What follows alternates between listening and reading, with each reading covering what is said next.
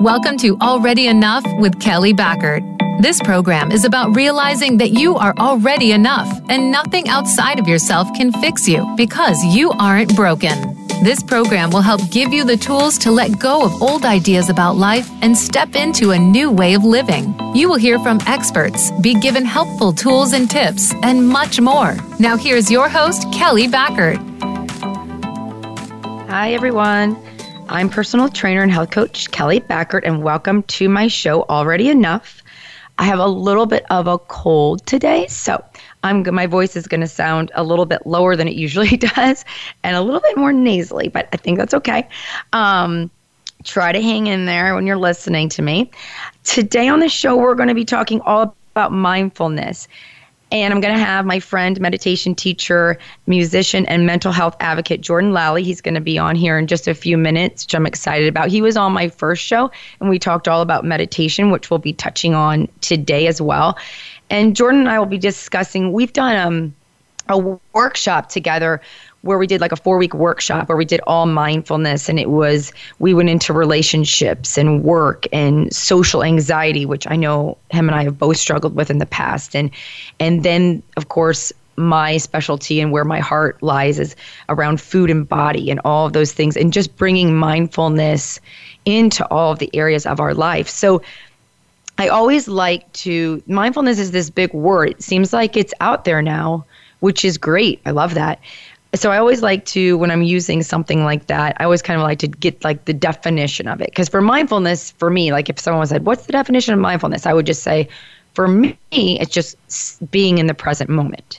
But I looked up the definition just so that we could have like a clear understanding. Like if people are like, what's mindfulness? I hear about this mindfulness all the time. Like when you go to your yoga studio or your yoga practice, be more mindful. Or when you're reading like a health magazine or something, that word's kind of out there now. So the definition, when I looked it up, is the process of purposely bringing one's attention to experiences occurring in the present moment without judgment, which I totally love that without judgment part. I think that's so great. I wouldn't have said that if someone would have asked me the definition, so I'm glad I looked up the definition because I like that part.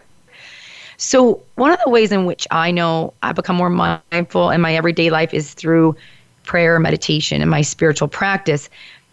These practices have just allowed me to slow down and become more connected really to myself and to really to other people and my experiences around me, because I'm trying to stay more present instead of like what I like to call like future tripping, like constantly being in the future or holding on too tightly to the past and like kind of pulling the past into that present moment, which all of those things are kind of difficult to do.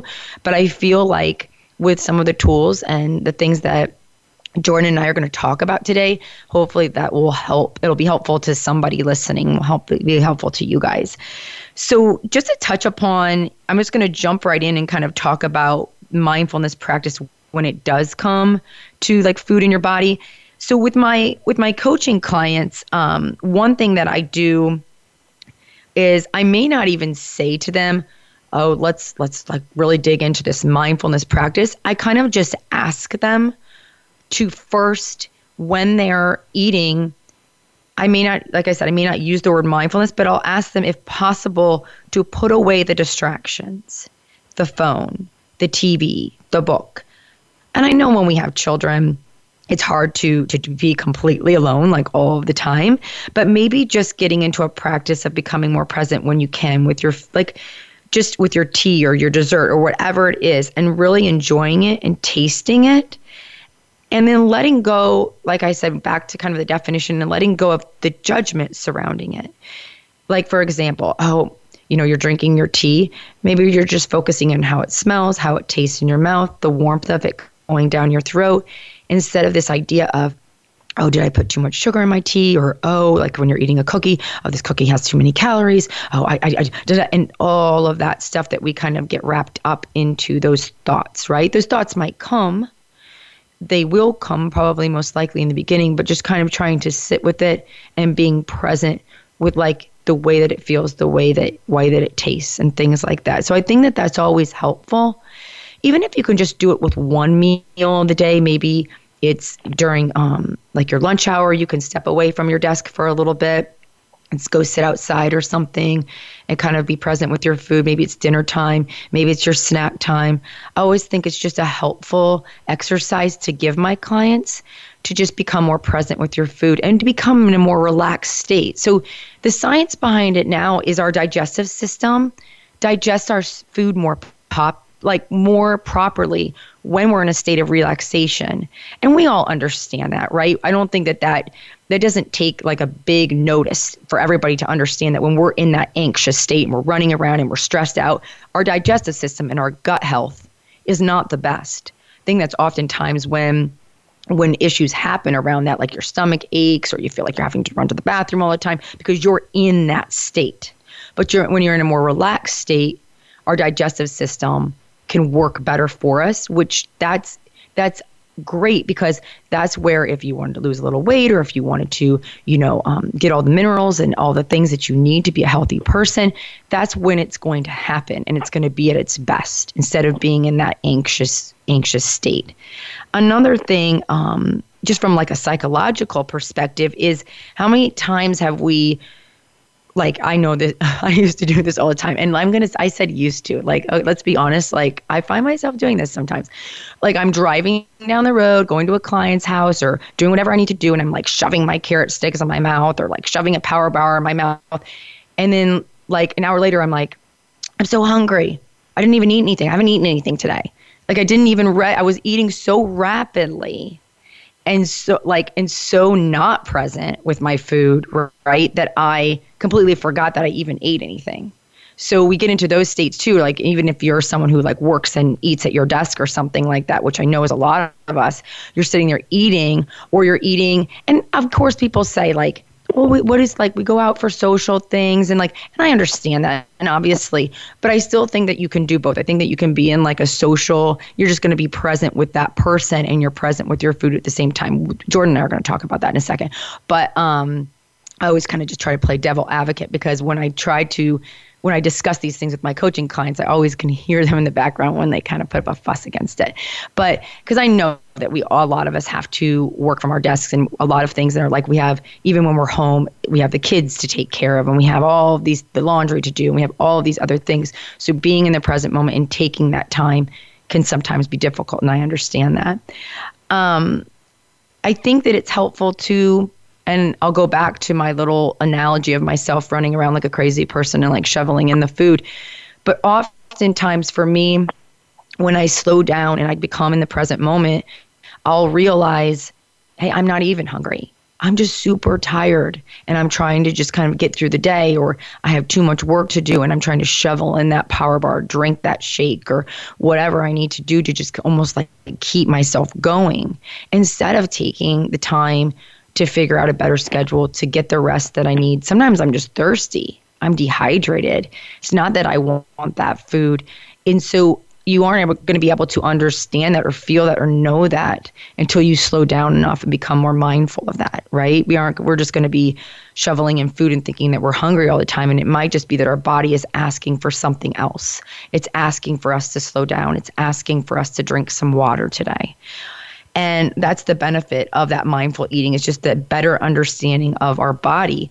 And really, if like the cravings that we have, what do I really want today? What does my body really feel like eating today?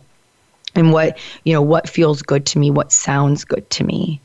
Another really quick mindfulness practice that I give my clients, it's kind of like a mini meditation, which is why I love it so much, is this idea of taking 3 deep breaths before you take a bite. So it's just like there's 3 breaths and then you take a bite. It just kind of brings you into that present moment. It slows you down and then you can eat that food. And maybe it's not before every single bite of food. Maybe it's just like you're in a business meeting or something like that, and things are a little bit chaotic, like people or your boss is over there talking, and you just kind of want to bring yourself back to that present moment. So you just take those 3 breaths, kind of just maybe even if it's not, and you just have coffee in front of you or something, just taking those 3 breaths, coming back to the present moment, being mindful of what's going on in your body, being mindful of your breath. I think those things are helpful too. And that's been really helpful to me. And I know around the holidays too, as they're coming up, I know I can get overwhelmed a little bit from my past issues with food and body, and a lot of those things trigger me and a lot of things come up for me. And so I know that not only do I have to amp up my meditation and my prayer before I go into those situations with a lot of food and things like that, but I also have to just be really aware that I'm in the present moment, and I do a lot of those breathing techniques just to kind of stay present in that moment and just being mindful. But being mindful and my meditation practices, it's been, now I was specifically talking kind of about food and in my coaching clients, but it goes into all areas of our life, and it has definitely been life-changing for me. So I would like to dig into these topics a little bit more, and I want to welcome my friend, meditation teacher, musician, and mental health advocate, Jordan Lally, onto the show. Hi, Jordan. How are you? I'm doing great, Kelly. Thank you for having me. Yeah, no, I love when you come on. Some people may have listened to you the first time you were on the show, and some people may not, and some people may know who you are, some people may not. So if you just want to introduce everybody to yourself and just let them know who you are and what you do, and then we can kind of just jump right into all of this good stuff that we want to talk about. Okie dokie. Yeah, I'm a musician with the band The Big Infinite. I've been doing that, touring around the U.S. Since 2007. Over the last 5.5 years, since I lost my father to clinical depression and suicide, I've been an avid meditator, and over the last 3 years, a meditation teacher and a mental health advocate on behalf of the Ed Lally Foundation. So advocate for mental health really through mindfulness, meditation, also through open, honest expression. I do that in a variety of capacities at schools, community events, and also in conjunction with my band. So that's sort of long story short. Yeah, no, and he does all those things, and he's super. So we're going to talk more in detail about, I want to talk more in detail about your band and the foundation as we kind of get on to the show here. But I would really, one of the things, I don't know, I mean, I know you were listening to me talking about the kind of the food and the mindfulness and stuff like that. I know that when we do our workshops together, I don't remember what you have a definition of mindfulness. What's your definition? If people ask you that. Well, I just always say it's about being completely immersed in the present moment. I'm familiar with the addition of doing so in a non-judgmental way. However, I sort of, to be immersed in the present moment means you're aware of your thoughts, your emotions, and your sensations. And so sometimes those thoughts that you are aware of are going to be judgmental. So it's kind of tough to just by default be totally mindful and non-judgmental. But if you're even aware of those judgmental thoughts, then that sort of creates a shift and allows you to be more present. But so sort of when I define it, I leave out that non-judgmental piece and just really, and also when I'm teaching classes, I initially will introduce it in terms of external mindfulness, aware of your five senses, your sensory experience, just sort of as a doorway into understanding what it means to be present, just to really experience your senses in the moment, the sounds that surround you, the sensations, the feel of your body in the chair or lying on the floor, whatever the case may be, those kind of things. And then those things serve as a doorway into really getting into the crux of mindfulness, which is your inner world of thought, emotion, and sensation. So really, I just say it's just about being immersed in the present moment experience. That's pretty much it. Yeah, that's what I do too. That's what I remember. I think in the beginning I was like, this is what the definition says, but this is what I say. I just say being in the present moment. We're going to, which I think, so why do you think, so what, when you started your meditation practice, Jordan, when did it become, how did meditation help you to become more mindful? I can explain how it became more mindful, the mindfulness kind of just came as part of it, but talk to us a little bit about how meditation, how when we meditate, how that's going to transfer into all the things that we do to become more present in our life. Yeah, when I started meditating, I had no clue. I'd never heard of the term mindfulness.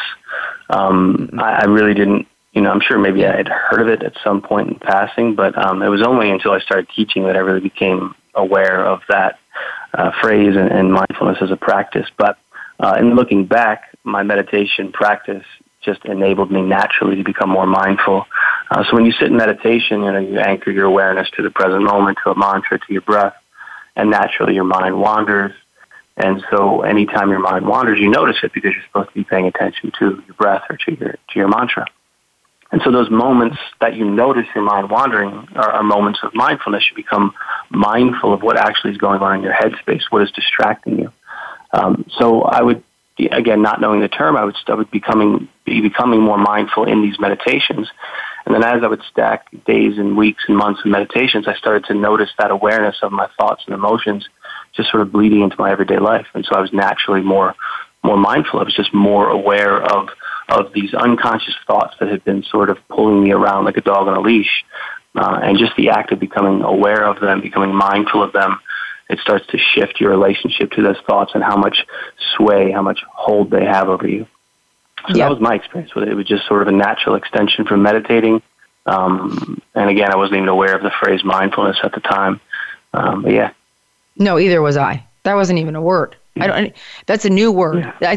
But it's a good word because I feel like it opens up meditation and more of the present, being in the present moment to other people. So I'm happy that it's existing, and I'm glad that we're like bringing it out into the forefront. But it's another thing with that, I remember you said something like it wasn't. So it feels that way to me with my meditation practice, because what would happen to me is I felt sometimes like, even though I wasn't formally meditating, I felt like I was taking that practice of just going back to my breath throughout my day, like whether I was having anxiety or whether I was going into an anxious situation or whatever it was, I could almost bring my practice in with me because it was always something that was there for me. I didn't have to sit there for an hour and, get in my like yoga pose and like do, or like my little meditation pose and do it like that. But I could just I could just go right back into my breath. Mm-hmm. Yeah, it becomes, it's sort of like a muscle you flex, and the more you use it in meditation, it's just more accessible to you, more available to you in every moment. And then it's your default. You're just always mindful. Yeah, I like that. So we're going to take a short break here. And then on the other side of the break, guys, I want you to stay tuned because we're going to jump right into talking about social anxiety and our relationships and how mindfulness can help in that area. So stay tuned on the other side of the break.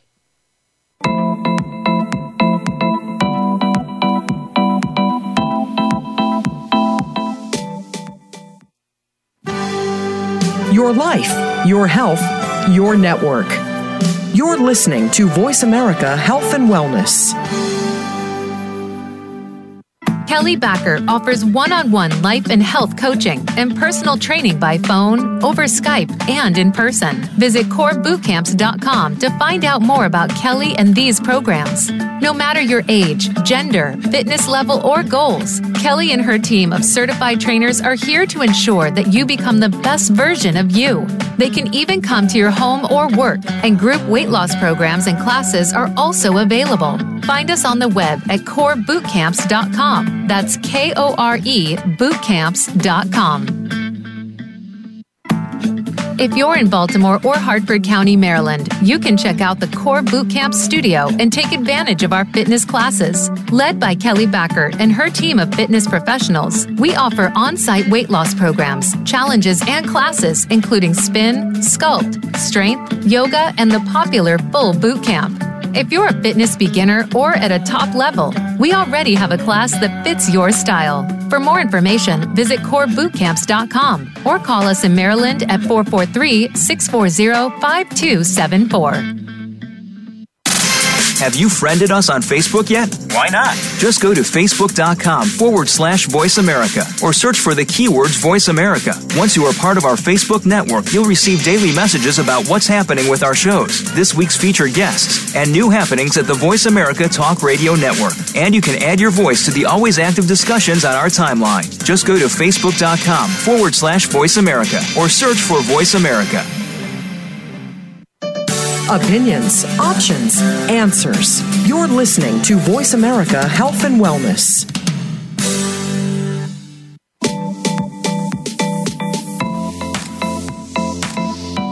You are listening to Already Enough with Kelly Backert. To reach the show today, you may call in to 1-866-472-5792. That's 1-866-472-5792. Feel free to also send an email to kellysbootcamps@gmail.com. Let's get back to Already Enough. Hi, everybody. Welcome back. This is Kelly Backert, and I have Jordan Lally on my show today. He's my meditation teacher. He's also a musician, and he is also the co-founder of the Ed Lally Foundation, which we're going to be talking about in a little bit here. We're talking about mindfulness today, and Jordan and I are big proponents of meditation, so we're touching upon that and how it all can kind of be wrapped together and how important it is.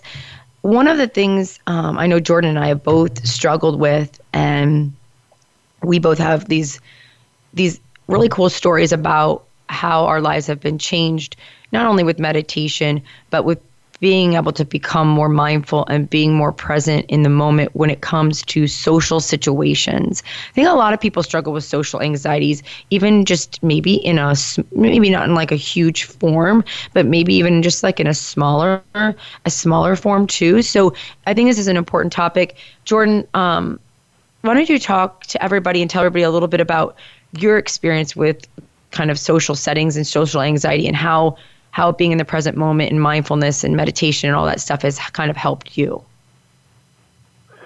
Okay, yeah.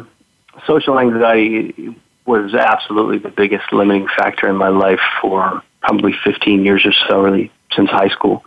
And since high school, I wanted to be a musician, wanted to be a singer-songwriter, but not only was I afraid of just walking into a room of strangers and talking to anyone, I certainly was definitely afraid of standing up on stage and singing. So because of that, I didn't get around to singing out loud for anyone to hear, not friends, not family, not fans, not anyone, until I was 27. And eventually I did get a band together. We started touring around the U.S., but that anxiety was ever present. And so for the first 6 years that I was touring around, I was not meditating. I was not practicing mindfulness. And so I would choose just to do everything I could to distract myself from that anxiety. So I would, more often than not, I would take my clonazepam. I would have a couple of drinks to just get through the show. But I'd be standing on stage just trying to project this air of confidence as the front man of a band, but I would just be really shaking, trembling inside, just riddled with anxiety. But everything started to shift after I lost my dad. I started to meditate. And I took a totally wildly different approach to those shows and to that anxiety. And so I'd sit there before my shows, before I'd go up on stage when the anxiety would typically ramp up, and I'd be mindful of the anxiety. So, mindfulness is all about being present in the present moment. And so for me, that present moment was anxiety. And so I'd focus on my heart beating out of my chest. I'd focus on my body tensing up. I bring my awareness to my breath. It was probably shallow and rapid. I'd focus on those things, and then with my sort of using that as my anchor, then I'd start to become aware of these thoughts that I'd have, and I'd sit there, and there was a band opening up for us. My anxiety would consist of thinking, the band was certainly better, the singer was better than I am, the band was better than we were, or whatever variety of thoughts would dominate my headspace. I'd watch those thoughts. I'd watch the anxiety. I'd sort of demystify the experience. And the more that I was present with it, rather than running from it or believing it, the more that I just sat with it, the more the anxiety would dissipate in the moment. And over weeks, months, years, the more it just started to heal and disappear altogether. So it was just a choice to be mindful in those moments. And it's not a pleasant choice initially, certainly. There were times when I would reach for that drink and would prefer that drink, but I knew that if I sat with it, eventually it would heal, and it would disappear and dissipate. Because what happens is basically anxiety is just this sort of closed feedback loop of thought, emotion, and sensation. So I would have that thought, oh my gosh, I'm going to fail, that band's better than us. That would trigger an emotional response of fear. That would trigger a physiological response. My heart beats faster, my body tenses up, which would trigger more thoughts, more emotions, and I'd just be stuck there. When I made that choice to bring my awareness to my body and not be sort of perpetuating that story, I would that story would no longer be feeding the anxiety. And so just by that choice to be present, slowly but surely the anxiety would dissipate in the moment. And as I said, with time, it would just heal altogether. And so that was my experience of being on stage, which is sort of, I think, for most people, an anxious experience. But that was also my experience if I was just having a one-on-one conversation with somebody I didn't know, or walking into a room of strangers, or to a party, even of friends. I would always have that anxiety. And so I practiced that same sort of mindfulness in those situations as well. Just, okay, what thoughts are going through my headspace right now? What is my heart doing? How do I feel in this moment? And I would just remain as present as I could, calm myself down, and slowly but surely I would heal. Yeah, it's in class, I go to Jordan's meditation class, and on Sunday, you said something interesting too, is like you were that person. It resonated with me because I was this person too, is you would walk into a room, maybe like a party or a get together or whatever, and first of all, you may even have to have had something to walk into that room. For me, definitely 100%, like a drink or something to just get me in the room. Yeah. And then I would almost like snug myself back in the back of the room until either I drank enough to feel comfortable to come out and to participate or whatnot. Like it was such a difficult thing to I mean, the idea of being present and just being able to walk into a room without having anything, with any kind of crutch, it just would have seemed absurd to me years ago. It was such a, it's like I'm thinking about it and I'm like, I'm getting like, it wasn't something, it was debilitating for me. And more often than not, I would make the choice not to go to that social situation, just to avoid it altogether. And you're exactly right. If I was going to go to it, there was definitely going to be a crutch. And usually that crutch was a drink, but very often it was my wife, who's very social. And so I'd sort of like cling to her, let her do all the talking, and just count the moments, the minutes till I could get out of there. That was the level of my anxiety. So, and that's how I think a lot of people feel, because, and I think even, like, I'm going to even kind of bring in the issues of food too, because that's kind of what I do. And so for me, because I had all of these issues surrounding my food, that felt overwhelming to me too. So it wasn't just the people, it was what food's going to be there. Because I had to feel like it made me feel out of control. Is there going to be a lot of food there? What kind of food is going to be there? And it was so, and here I am, I'm anxious. Not only do I have anxiety about the people that are going to be there, but now I'm anxious about the food that's going to be there. And I mean, I'm just like spinning out of control, right? So you're like, I was very isolated. Like there was a period in my time of my life in like my early 20s. I think I started to lose friends because I know I did. I think they were just kind of like, okay, like we're not going to ask you to go out with us all the, like, you know what I mean? We can't be turned down 20 times because, and every time I would make up a different excuse, which is like a terrible way to live, because then you're feeling all of this guilt and this sadness about, because you're isolated. So then you're like you said, it's that loop. So there had to be a different way. And it was my spiritual practice, meditating and praying. And then now there's a different way of going into those rooms and being present. Talk to us a little bit about maybe like if you were talking to somebody like right now and they were having problems going into a social setting. I mean, what's your first piece of advice to them? Like, where should they start? Well, the first thing I'd probably do is relay a bit of my story and also just the science of it. It's, a lot of people think of mindfulness, I'm going to be present, and it's sort of like this, it's a nice thought, but really, yes. What's it going to do? And so I might touch on the science, like literally it will change your brain, the filter through which you experience life. Your anxiety will disappear and dissipate with time. But I would start them just with a focus on their breath. You know what I mean? A particular breathing technique that I love to share in my classes is called Shitali breathing, or relaxation breath. You're inhaling through the nose, then you're exhaling slow and steady through pursed lips, so kind of like you're blowing out through a straw. When you purse your lips, you extend your exhalation. Anytime you extend your exhalation, you induce your parasympathetic response, your relaxation response. So you inhale through your nose, you exhale slow and steady through your mouth. And when you do that, your parasympathetic response, you're telling your nervous system to relax, to calm down. And so that's a breathing technique you can do in the middle of a crowded room and nobody knows you're doing it. And so, and you're focusing on that breathing technique, so you're not participating as much in the story you're telling yourself about your anxiety. And so that's probably where I'd start. And I also say, give yourself small doses. You know what I mean? Like, walk into the room, face it for 10 minutes, and then step out and give yourself a breather, and then come back in and see if you can make it a half hour. You got to give yourself baby steps. Because the entire journey of mindfulness should also go hand in hand with one of self-love. So you don't have to thrust yourself. You don't have to force yourself into some painful situation. You just inch yourself forward.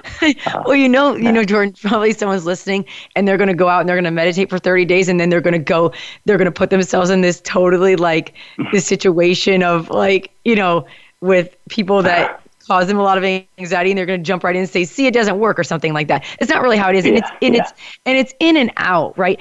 But one thing that you touched upon a few minutes ago was this idea of, and you talk a lot about this and I talk a lot about this, especially when it comes to food and body, but you talk about this a lot when it comes to just being, even when you were talking about going on stage, is this idea of, so you're sitting there like before you go on stage and you're coming back to your breath, and it's those stories.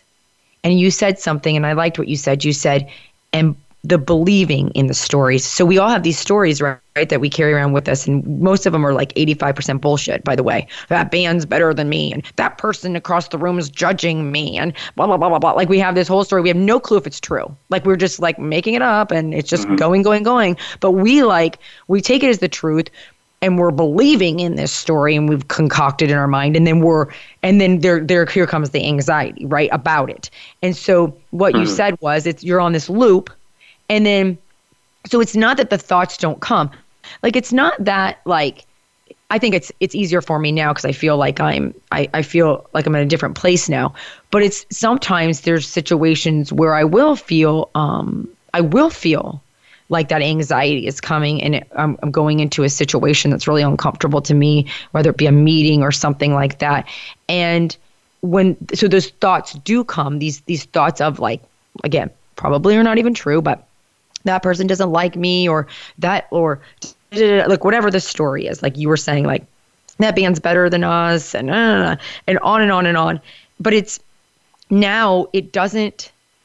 I'm in the present moment, so I'm aware of those thoughts, so I almost don't have to react from that place of those thoughts, because in that awareness, I'm seeing the thoughts, I'm allowing them to come. I mean, they're coming. It's not even like I'm allowing them; they're coming, and the anxiety is there. It's not like, but I'm also like not. I'm realizing that that's just a thought. I don't have to buy into it. I don't have to believe in it. And then I can it's easier for me to step forward. I don't know what your thoughts are about it. It's not, the thoughts, with an extended meditation and mindfulness practice, weeks, months, years, the thoughts do start to disappear and dissipate with time. Your headspace becomes more pleasant, but that's not really initially what it's about at all. It's about your relationship to those thoughts and the emotional charge that exists between you and that thought. And that emotional charge becomes strengthened every time you make the choice to not experience it. I want to run from it. I don't want to feel it. I don't want to think it. But when you sort of allow this, you wrap the moment in acceptance. I'm going to be here. I'm going to be present with this thought. You just take a little bit of that fuel away from that thought, a little bit of the control that it has over you. And again, this is science. One of the most researched things about mindfulness is the emotional reactivity becomes less and less and less the more you meditate. And so it's not about the thoughts not being there. It's about you start to disbelieve those thoughts, or even you just start to see the infinite other possibilities that exist in addition to that single thought that you have.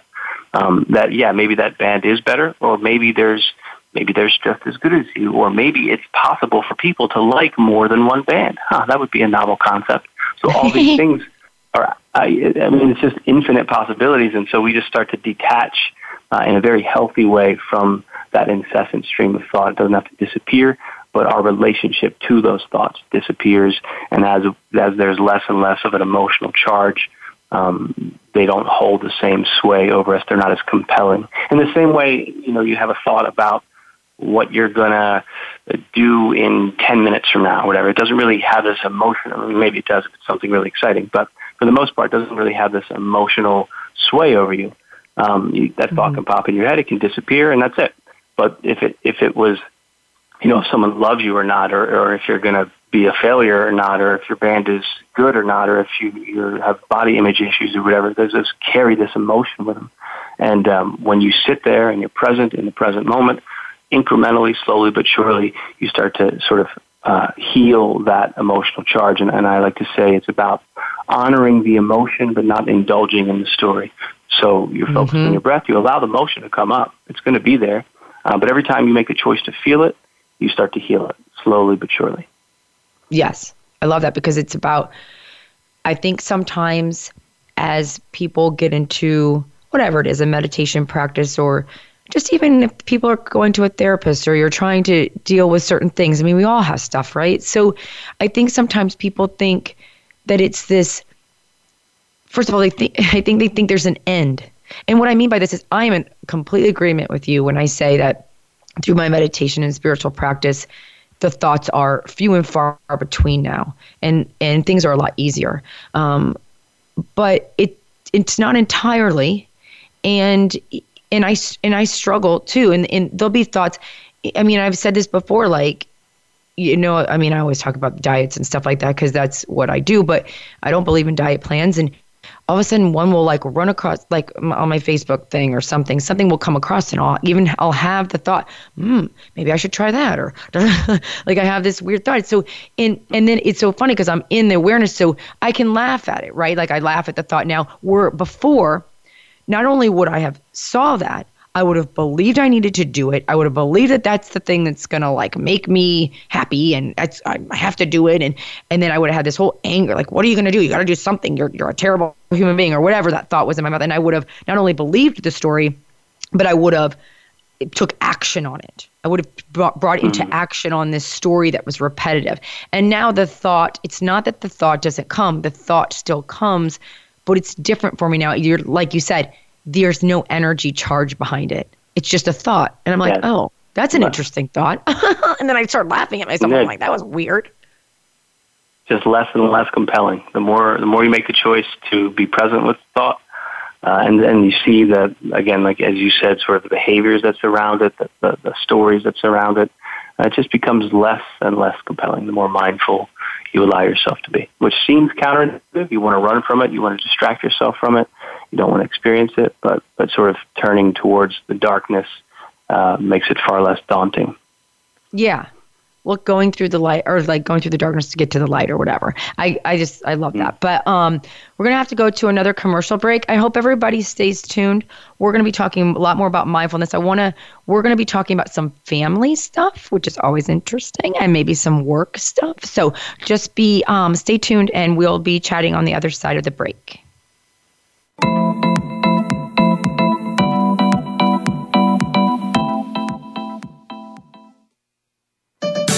Your life, your health, your network. You're listening to Voice America Health and Wellness. Kelly Backer offers one-on-one life and health coaching and personal training by phone, over Skype, and in person. Visit corebootcamps.com to find out more about Kelly and these programs.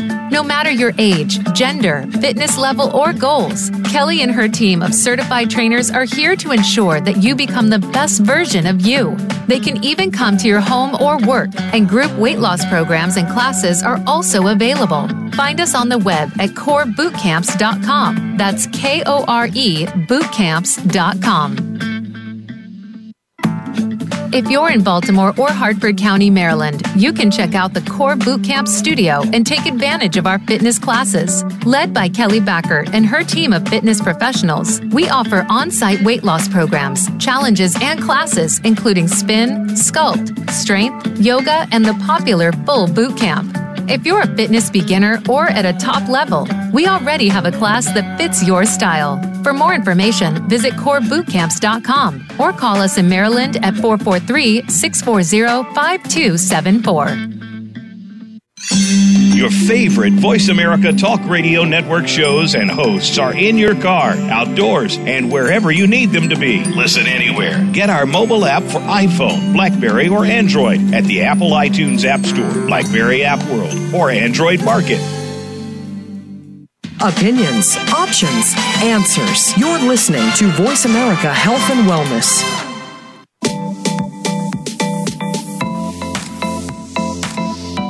You are listening to Already Enough with Kelly Backert. To reach the show today, you may call in to 1-866-472-5792. That's 1-866-472-5792. Feel free to also send an email to kellysbootcamps@gmail.com. Let's get back to Already Enough. Hi, everybody. Welcome back to the show. This is Kelly Backert. I have Jordan Lally on my show today. We're talking about mindfulness and how it helps us. Meditation and mindfulness help us in every aspect of our life. And I think I said before that Jordan and I have done workshops on this together quite a few times now. And we did a 4-part series one time, and we talked about each week we would kind of talk about a different topic. And one of the big ones, and I'm going to kind of intertwine everything here, was not only relationships, and not even just relationships, like maybe when we think about relationships, some people just go right to like their spouse or something, but difficult relationships, maybe even with like your boss at work, or a parent, or a sibling, or something like that. Sometimes I think that those areas are a big struggle. And sometimes I think like the anxiety and all the stuff that comes about with that, it can be really difficult. Jordan, I don't know if I know that you had some difficulty in your own life. Sometimes, like when the passing of your father, like that was a big transition in your family, and it changed a lot of things with your relationship with your mom. Yeah, I mean, after my dad passed, my wife and I rented out our condo. We moved in with our daughter into the house with my mom. And so my mom was in the midst of her grief. We were dealing with our grief. We sort of put our whole dynamic into one closed environment. And so there was a lot of opportunities to practice mindfulness, just as anybody who's an adult moving back in with their parents, regardless of the circumstances. There's stuff that exists from childhood that you need to, or you have the opportunity to become aware of, to become mindful of. And so some people might, that sort of living situation might create resentment. But for me, it sort of was a perfect, sort of teacher. It was a perfect opportunity to practice mindfulness and to become aware of the thoughts that in particular I had in relationship to my mom, that as it pertained to me, as it pertained to my daughter. And so I look at mindfulness, a lot of people think of whether it's their parents or their boss or somebody that's annoying to them or frustrating to them, whatever the case may be, difficult, challenging people in their life. And they tend to sort of immediately go to a narrative about judgment, about how that person's wrong or what they should be doing. And what I believe and what I've learned through mindfulness is 9 times out of 10, it's about you and about the thoughts and the baggage that you bring into the situation. And those people that are stressors to you, they can serve as teachers because they can help you to reveal thought patterns, emotional reactions that exist in you that are sort of, they can help unearth these various emotional charges and give you this opportunity to heal. So for me, that situation, among a variety of others, has served as a wonderful opportunity. My mom and I have always been close, but having moved into here, both of us actively practicing mindfulness, our relationship is it's just amazing nowadays. But because we've had open, honest conversations, we've also both taken the time to become more mindful, to look at our own inner world and the stuff we have going on. So I think that sort of speaks to maybe what you were. Yeah, I think it's perfect. Yeah. So what would you say to a situation where, and I know what I would say, but I'm going to ask you what you would say, and then I'll kind of say what I think. what would you say in a situation where now you're experiencing more mindfulness and you're in this awareness, but the other person, let's say it's your boss or even a parent or a friend or something like that, they're not practicing that. And go ahead. No, I get that sort of question very often. People never like my answer, but it's always pointing to something in you. If you and I refer to, and I should probably refer to this so much, I should probably get the name of the situation right, but there was some monk, I think Buddhist monk, who in protest, I believe it was the Vietnam War, lit himself on fire and literally sat there in meditation and burned to death. So this is obviously the most extreme example, but you should be able to be at peace in the midst of a battlefield. It doesn't, not you should, I shouldn't say that, but that is possible. That is what you can get to. And so if there's any sort of stressor in your life, it is an opportunity for you to heal. And if you can sort of shift your perspective and look at it like that and say, this person, this boss, this friend, whatever the case may be, they frustrate me. Well, you start to look, what are the thoughts, what are the emotions that surround that? Why do they frustrate you? Not to intellectualize it, but just start to see them. What is it about that person? Not about them, but what is it that it's triggering in you?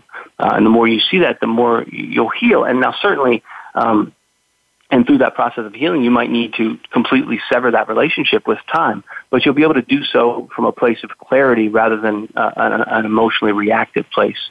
And so you'll have a peace about that decision because you'll have taken the time to become mindful, to see what that person unearths in you, the thoughts, the emotions, and you'll be able to heal. Now, nobody loves that answer because I don't know what they're they hate it. Meditation teacher. Yeah. Oh my gosh, they hate it. So I remember being in your class when you brought this up, so you, this was great. You had everybody, you're supposed to raise your hand. You said, so do you think that it's about what's happening to you? Like you said, do you think it's about what, if you walk into a room and it's chaotic, do you think it's about what's happening in that room, or is it about you? And I don't even know, I can't remember the exact question you had, but nobody wanted to do this. Everyone was looking at you no, that is not true. It is about that other person. It is about the chaos going in the room. And that is what is causing my stress. And that, you know what I mean? It's this outside stuff. So it's so funny because there's a saying in, I don't know if it's Alcoholics Anonymous or if it's in Al-Anon, but it's one of them. And I don't know how deeply I believe in this, but it's similar to what you're saying. It's this idea of you spot it, you got it. Now, I don't know necessarily if I'm kind of on that page. So here's an example. When I started this process, I remember having to be very aware in situations with people that I struggled a lot with. And I remember one person in particular, she was a boss of mine. And I remember thinking, she is so judging. She's judgmental. She judges everybody. She does and I had this about it. And I remember thinking, well, you're judging her. I just had this moment of you're judging her. Mm-hmm. And then it was oh gosh, I am judging her. I'm judging her for being judging. And not only was I judging her for being judging, but I was judging her for a lot of things and then being angry at her. It was very interesting. So there was a lesson in it for me. And then I did all kinds of I did some meditation surrounding her and I did some other things. And it became easier and easier for me to be around her because I saw her differently. Things she did not change, Jordan. She was the same person that she was, right? So she did not change, but I was shifting, so everything changed. And it didn't matter. I would go into meetings with her and I remember thinking, this is a miracle. This is a miracle. I'm having this great relationship with this woman who I could barely stand to be in the room with for 10 seconds. And she didn't change one bit. It was me that shifted. It was me that changed. It was me that became more aware. And I almost got to a point where I felt empathy for her. I could see different. I could see things differently. I thought, boy, her job is really hard. I bet she is stressed a lot because this person's coming down and this person's doing this to her. And it was so interesting. I could have never seen that in the mindset that I was going at her with. She's doing this to me. She's judging me. Look at this whole building is chaotic. It's chaos in here. And if I would have kept walking in to the rooms, it would have stayed that way. And it would have stressed me out, caused me anxiety. I would have quit my job, right? And then I would have just found the same situation.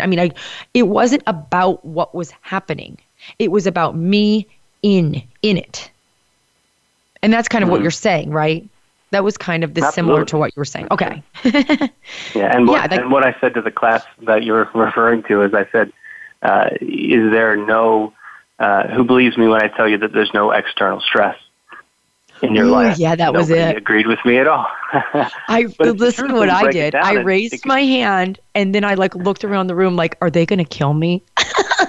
I was like, oh my God, they're going to kill Jordan, and then they're going to come over and kill me, because everybody wants to believe in that. It's so, I can almost feel people, we're on the radio, and I can almost feel my clients getting red-faced right now just listening to us. What do you mean it's not about the external circumstances? What about this? What about that? It's hard to explain, but it is. It's a shift inside yourself so that you can walk the planet, and you can actually go and be in all kinds of different situations and stuff. And no matter what is happening externally, you can stay. Not that things don't rise up in you. So I guess go ahead. It's not about being a doormat either. You know what I mean? Sometimes life requires a show of strength. You got to stand up for yourself. That's not what it's about. But you can have a show of strength without the sort of violent emotional anger or whatever the case may be. You can be at peace and be strong at the same time. And I certainly understand where people might be listening to this getting red-faced, what? That's BS. But I have plenty of examples. There was a music manager from New York who basically robbed my bandmates and I of $30,000. There was a million times when I had a variety of stories about this guy where it caused me a great deal of stress. But the more mindful I became of it, the more present I became. I really started to see the stories that situation was unearthing in me about how I wasn't worthy, or about how it wasn't going to work out for me, or there's a flip side to every coin. And that was a situation that was totally painful and totally stressful, but ultimately it was a situation that has allowed me to heal and grow exponentially. And so I could have kept that story alive and still be telling it to you today from a different perspective about how it's not fair, about how this guy's an a-hole, so on and so forth. Or I could tell you about, things didn't go my way, I didn't appreciate it, but I've come to peace with it, and it's helped me to become a better person and to see a lot of this unconscious unworthiness that existed in me. And that's all I'm saying. It's not that. Oh, it's a learning tool. It's all learning. Yeah, absolutely. Yes, it's all learning. Absolutely. What did I learn from this? What do I get to choose differently next time because I know more, I have more information now. Isn't that great that I get to choose? You wouldn't choose that to be in a relationship with that type of person or that manager again because you're different now, but you've learned a lot. You learned and you've grown a lot and you're not the same person. So we only have a couple minutes, Jordan, to kind of end the show today, but I didn't give you much of a chance last time, but tell everybody that's listening a little bit about your band and how they can hear you guys and about the foundation before we kind of close out the show.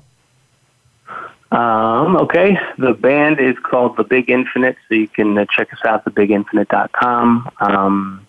Sort of rock, singer-songwriter, original music, very much tied to the foundation and our mental health awareness work. In fact, we used to primarily tour clubs and the typical band thing, but now more often than not, we're doing mental health awareness events, or in conjunction with the Ed Lally Foundation, we're doing mental health awareness assemblies at schools, middle schools, and high schools. And so people can get a hold of you if they want you for something at their event, right? Like they could bring you in to do the music meditation, and they can find you there. Absolutely, yeah. You can get everything from, in fact, if you just go to jordanlally.com, that'll take you to the band, to the Ed Lally Foundation, and you can get the information from there. Okay, cool. Yeah, I think we talked about a lot of good things today, Jordan. I'm so thankful that for you, just for being you and for the message that you're out there spreading. And I'm thankful that we get this opportunity to kind of just talk about it on the show, and hopefully people will listen to this show and may just get information about just to have a little bit of seeds planted, right? And just to knowing a little bit more about being mindful and then have meditation and how it can really change. Well, it does change your life. It can't not, right?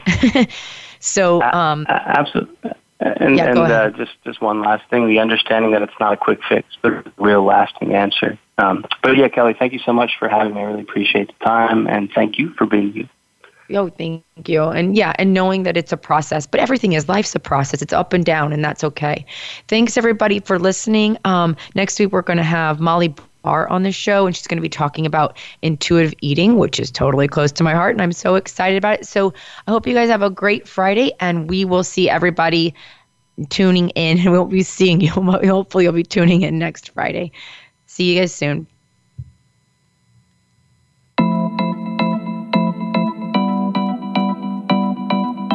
Thank you for listening to Already Enough. You can join Kelly Backert again for another edition next Friday at 10 a.m. Pacific Time and 1 p.m. Eastern Time on the Voice America Health and Wellness channel. Until we speak again, what can you let go of this week to realize you are already enough?